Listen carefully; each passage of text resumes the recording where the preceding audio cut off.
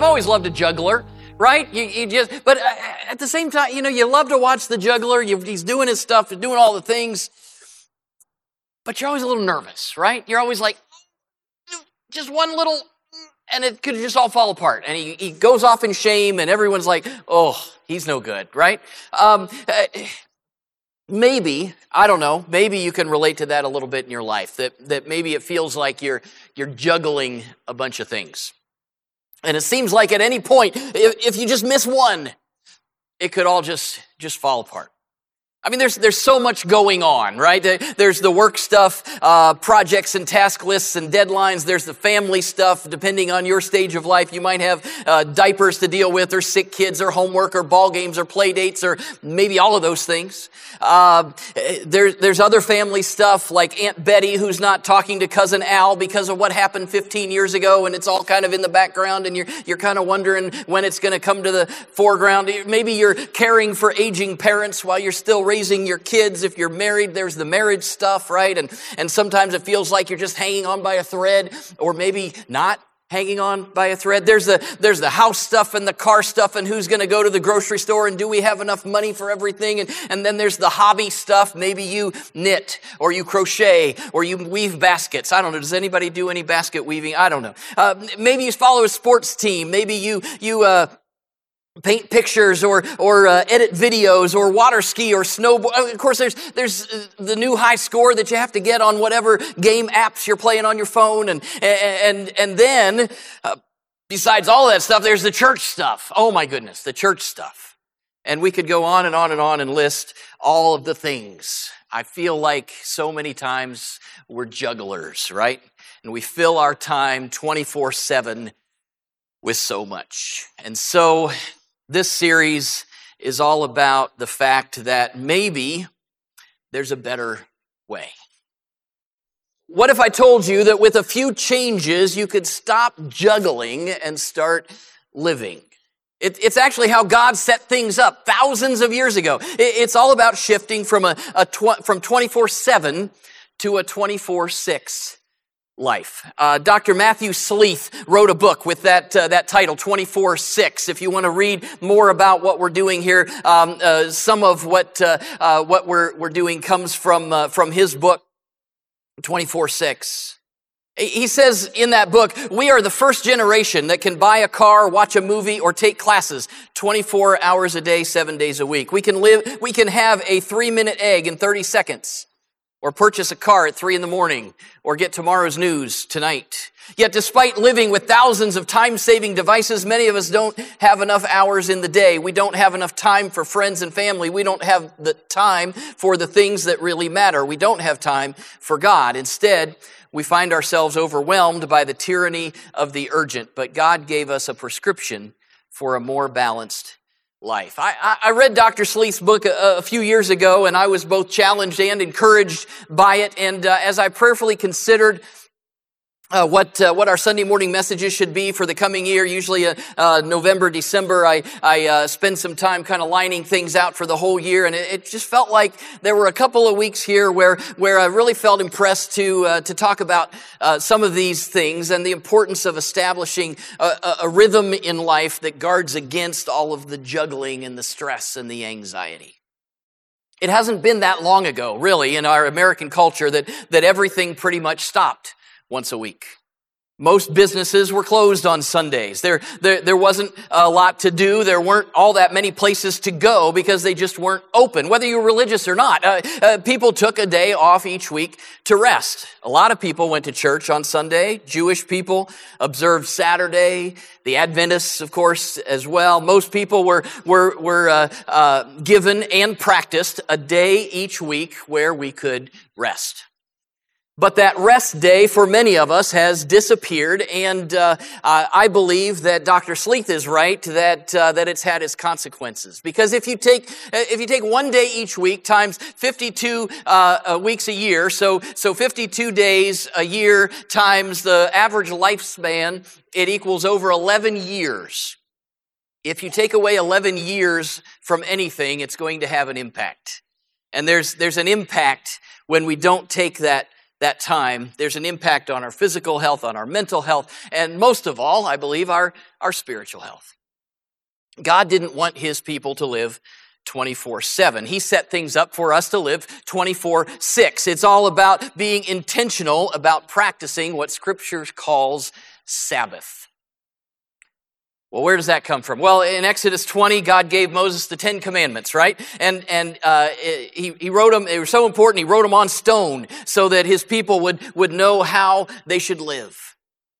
Maybe you have them all memorized. I would guess you have a general idea of most of those 10 Commandments in your head. And I think in this crowd here today, we would all agree that those 10 Commandments are probably, they give us some good guidance on how to live. If we follow those things, we're probably on track, right? Honor God, honor his name, don't lie, don't steal, don't kill anybody. You know, the list goes on. It's probably a good way to live.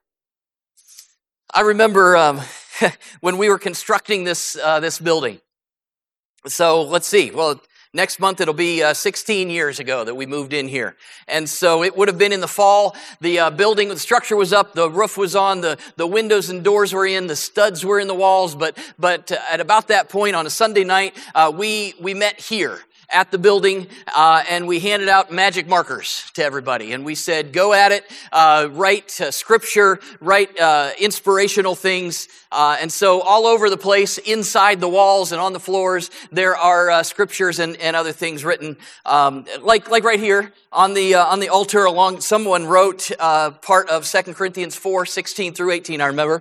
It says, therefore we do not lose heart, though outwardly we're wasting away, yet inwardly we're being renewed day by day, right there on the altar. On the floor of my office, it's 2 Timothy 2:15. Someone wrote, I think they thought I needed it, study to show thyself approved unto God. I think it was supposed to be encouraging and not judgmental. But anyway, so there's stuff everywhere, all over the place. All ages were given these markers. If I remember correctly, and I think I do, there are, and some of you were there, so you can correct me or not, but at that time, our kids were going through a study in Sunday school or children's church on the 10 Commandments. And so they were learning about these commandments and how important they were, and pretty much studying one every week. And it appears that they had just finished studying the 7th commandment in the morning that day. And so somewhere on the studs, and I believe it's between where the nursery butts up to the women's bathroom, on the one of the studs in that wall, I believe it's written in a child's handwriting, no adultery. These are good things to live by, right? We would agree with that. No adultery. This would not be a way to live. We believe that the 10 Commandments are right and true, and they are great things to live by. We wish everyone would follow all of them. I mean, almost all of them, right? The Christians in Western society today don't seem to have too much. Well, they're not all that great at following number 4. That's the one about remembering the Sabbath day and keeping it holy. It's actually, I don't know if you know this or not, if you pulled up Exodus 20, you'd see that it's the longest of all the 10 Commandments. If the 10 Commandments were a piece of pie, or were a pie split up in 10 pieces, you'd want number 4. It is literally a third. It's the longest one. It's a third of the whole 10 Commandments, just in length. But God's people have always seemed to have some difficulty following this one. I want us to read the whole thing. Exodus 20, verses 8 through 11, it says this. Remember the Sabbath day by keeping it holy. 6 days you shall labor and do all your work, but the 7th day is a Sabbath to the Lord your God. On it you shall not do any work, neither you, nor your son or daughter, nor your male or female servant, nor your animals, nor any foreigner residing in your towns. For in 6 days the Lord made the heavens and the earth, the sea, and all that is in them, but he rested on the 7th day. Therefore, the Lord blessed the Sabbath day and made it holy. I don't know if you know this or not, it's referring to Genesis chapter 2, where God rested on that 7th day, and it's the first time in Scripture where the word holy is used in the Bible. The 7th day was holy because God stopped working and rested. Up to this point, everything he's been creating something out of nothing, right? But on the seventh day, God made nothing out of something. He rested. Rest. He didn't rest because he was tired. He rested because he's holy. He rested because he knew that we would need the reminder to stop. He knew that we'd forget to stop, that we'd forget to rest, and that we'd forget to look to him. Sabbath literally means to cease, or in our terminology, to stop. It's a stop day. Okay? It's all about stopping from your work and your daily routines to seek God. Eugene Peterson once wrote, "Sabbath is that uncluttered time and space in which we can distance ourselves from our own activities long enough to see what God is doing." If you look at Genesis chapter 1 and you chart each day of creation, there's a rhythm to it. If you've read that recently or not, but it says, God created day one, and then at the end of that section it says, and there was evening and there was morning. And then day two, and it goes on, there was evening and there was morning. There was evening and there was morning. Evening and morning. Evening. Interestingly, it's not morning, evening. That's kind of how we live, but it's evening, morning. Dr. Dan Boone writes about that. He says, each new day begins with night. When we go to sleep, God begins the new day. We begin each day resting. While we're sawing logs, God is recalibrating his creation. The moon marks the seasons, the waves clean the shores, the lion stalks its prey, earthworms aerate the land, proteins repair our damaged muscles, enzymes digest our food, night cools the earth, dew refreshes the ground. We wake up in a universe humming with the creative activity of God. We rest so that we can work.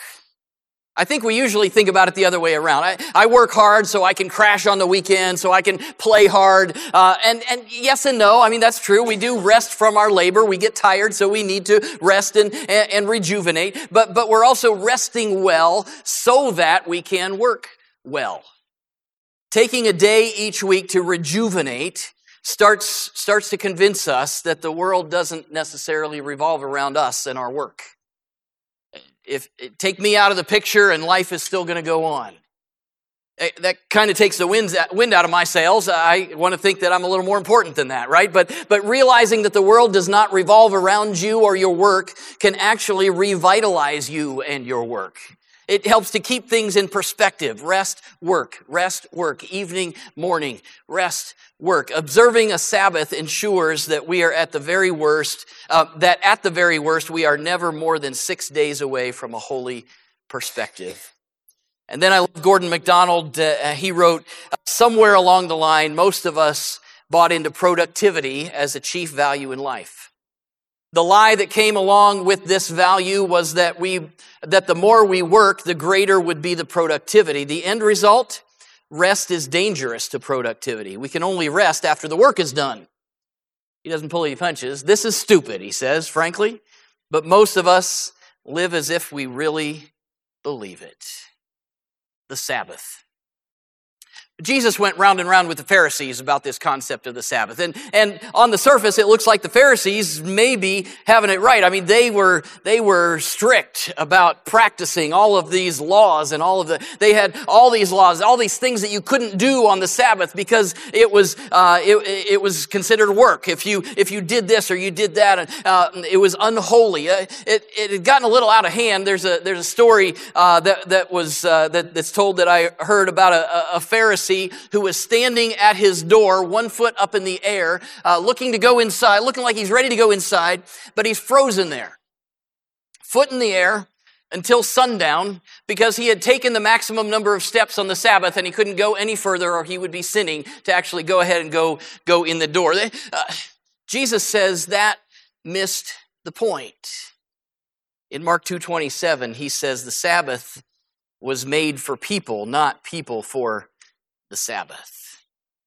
The Pharisees had turned rest into work. God gave us the Sabbath so we wouldn't always be working. And so if you ignore rest on the one hand, or if you get legalistic about rest and make it all about the laws of what resting is all about, then you're missing the point either way. We need to rest from all that juggling, right?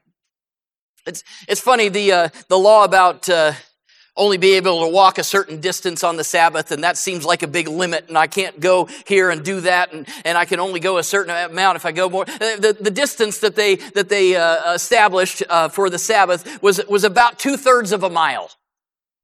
So in our day, if you were walking out and back, and a third of a mile out, third of a mile back, that's kind of the circumference. That's how much you could walk in.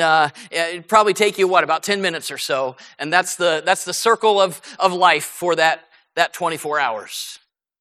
But rather than seeing that as a limit, I think maybe we could see that as an opportunity, because I think so many times we scurry right past all the stuff that's right in front of us. And what if we just slowed down? What if we stopped? What if we allowed God to speak to us through the things that are right around us? Again, Dr. Sleeth says, when we shut the lawnmowers off, we find that the birds have been singing.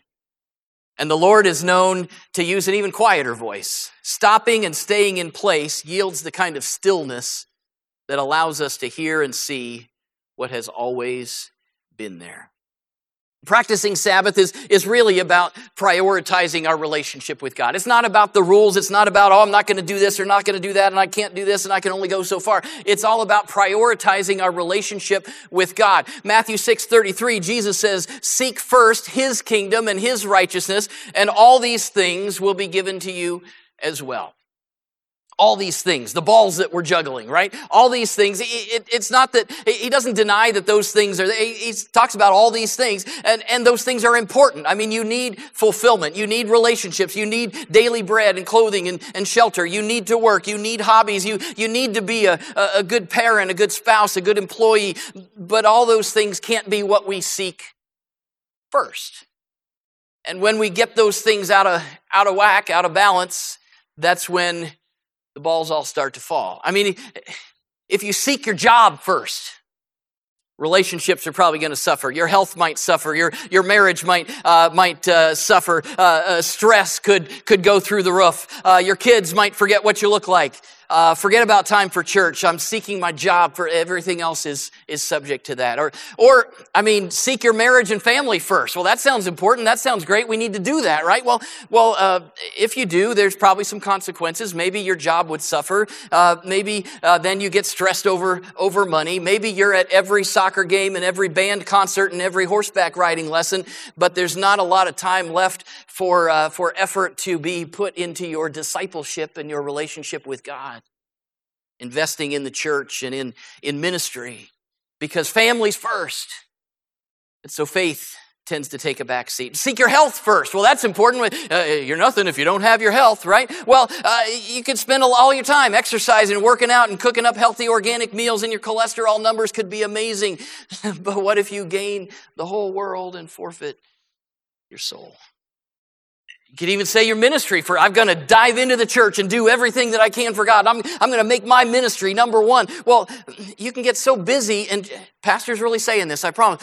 You can get so busy in your church work that everything else is out of whack, and you can get burned out and frustrated, and then you change churches and you complain about all that they made you do, but maybe it wasn't all their fault because you had everything out of whack and you were seeking the wrong things first. But if you seek first the kingdom of God and His righteousness, all these things start taking their proper place in our life. I guess what I'm saying, and maybe this is the number one thing that has hit me between the eyes in looking at this topic. Practicing Sabbath reminds me that I am first and foremost a child of God. Before anything else. Before any other duty, before any other relationship, before anything else that I do, I am first and foremost a child of God. I'm pursuing a deeper relationship with God, and that relationship and that pursuit shapes everything else that I do. So, I'm a disciple of Jesus Christ, who happens to have a job and a family and a ministry and runs to stay in shape and roots for the Buckeyes on Saturdays and roots for the Chiefs in the Super Bowl next week, which I'm getting pretty used to doing because they're there all the time. Go Chiefs. Woo! I'll go Browns too. It's okay. It's fine. But I'm first and foremost a child of God. All those other things fall in line, but I'm first and foremost a child of God. Seek first His kingdom and His righteousness, and all these things will be given to you as well. I think that is an underlying principle that is spelled out through commandment number 4, remember the Sabbath day and keep it holy. It's that easy. Now, it's easy, but it's not necessarily, maybe it's not easy, but it's that simple, right? Sure, all of the parts of your life are always going to vie for attention, and there's always tension to manage. But when the number one priority of Jesus is in place, everything else falls in line, and Sabbath helps us do that. God gave us the Sabbath because He knew that we'd need the reminder. So we have to regularly rest our bodies and connect with friends and family and worship our Creator. These are the things that should be filling our times of rest. Dr. Sleeth in his book says that rest can look different for each one of us to an extent. Simply figure out what is work for you and then don't do it for that day, right?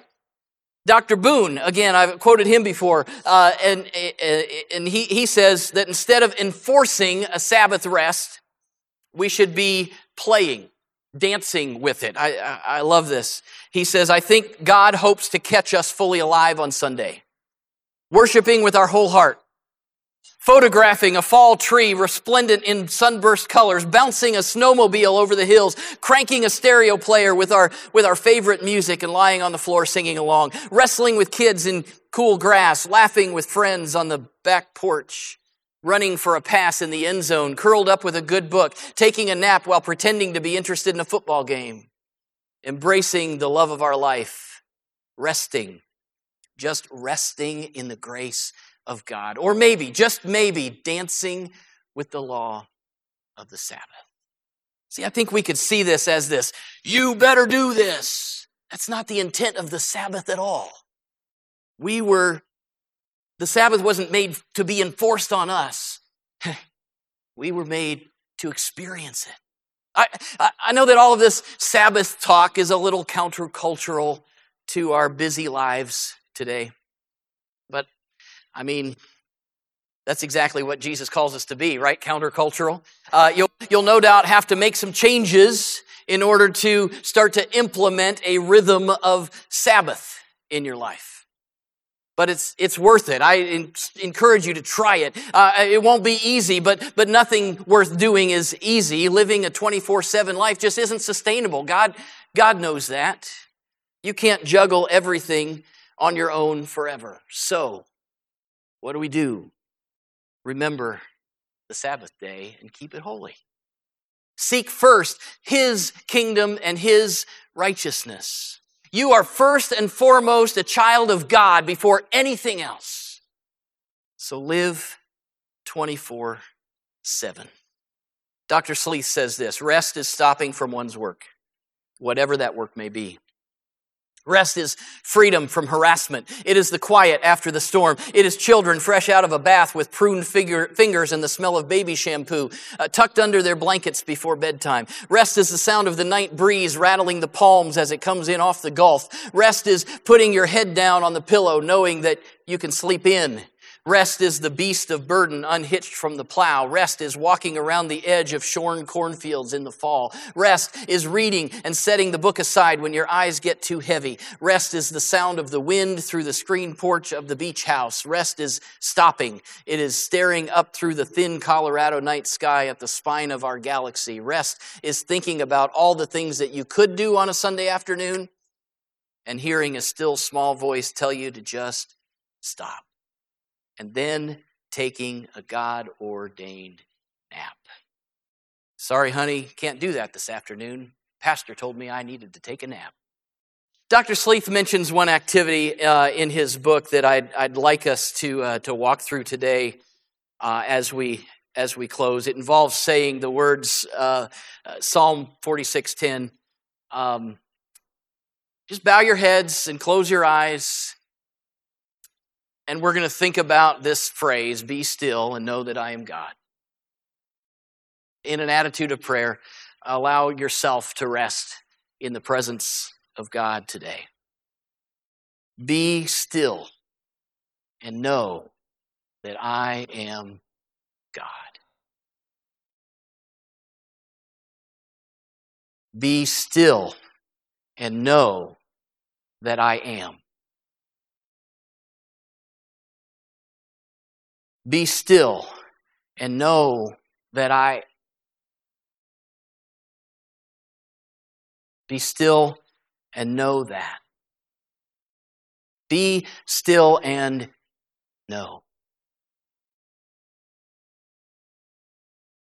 Be still and be still. Be. Lord God, we are yours. We confess that we're awful busy, and a lot of times we miss you. So, Lord, I pray that you would help us each to really consider with you prayerfully what Sabbath would mean in our lives. You don't want this to be a big burden for us to carry. It's a gift. Lord, I pray that you'll help us to take advantage of this gift. We worship you today, recognizing and knowing that you are God. In Jesus' name, amen.